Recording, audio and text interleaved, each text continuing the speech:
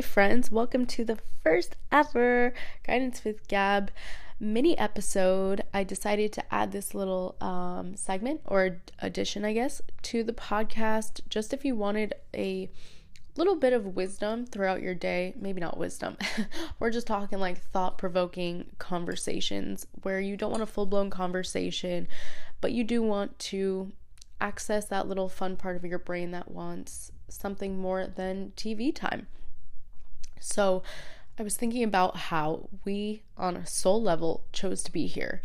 We are in these earth suits, aka our bodies, and we chose this experience of extreme emotions, right? We didn't buy the half-off version of popping into earth. We wouldn't have the full human experience if pain and heartbreak and sadness and all of that weren't included. So we need to think before we go into a situation, are we trying to prevent those feelings? Of course, we don't want to feel the deep, deep pain.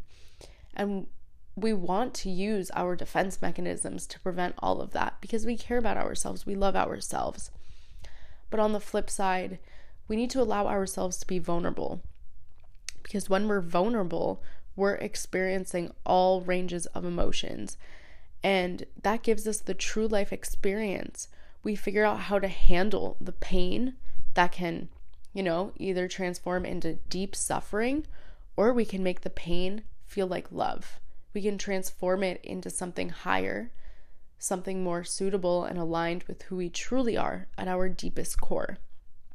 So if we're feeling like we're holding back a little bit, I would first suggest asking yourself why. Why are you holding back? And if it's because you're scared, remind yourself that you chose to be here to feel all of the emotions. And that does require vulnerability and openness and honesty with yourself. So I guess I'll leave it right there. I guess this is going to be a mini episode.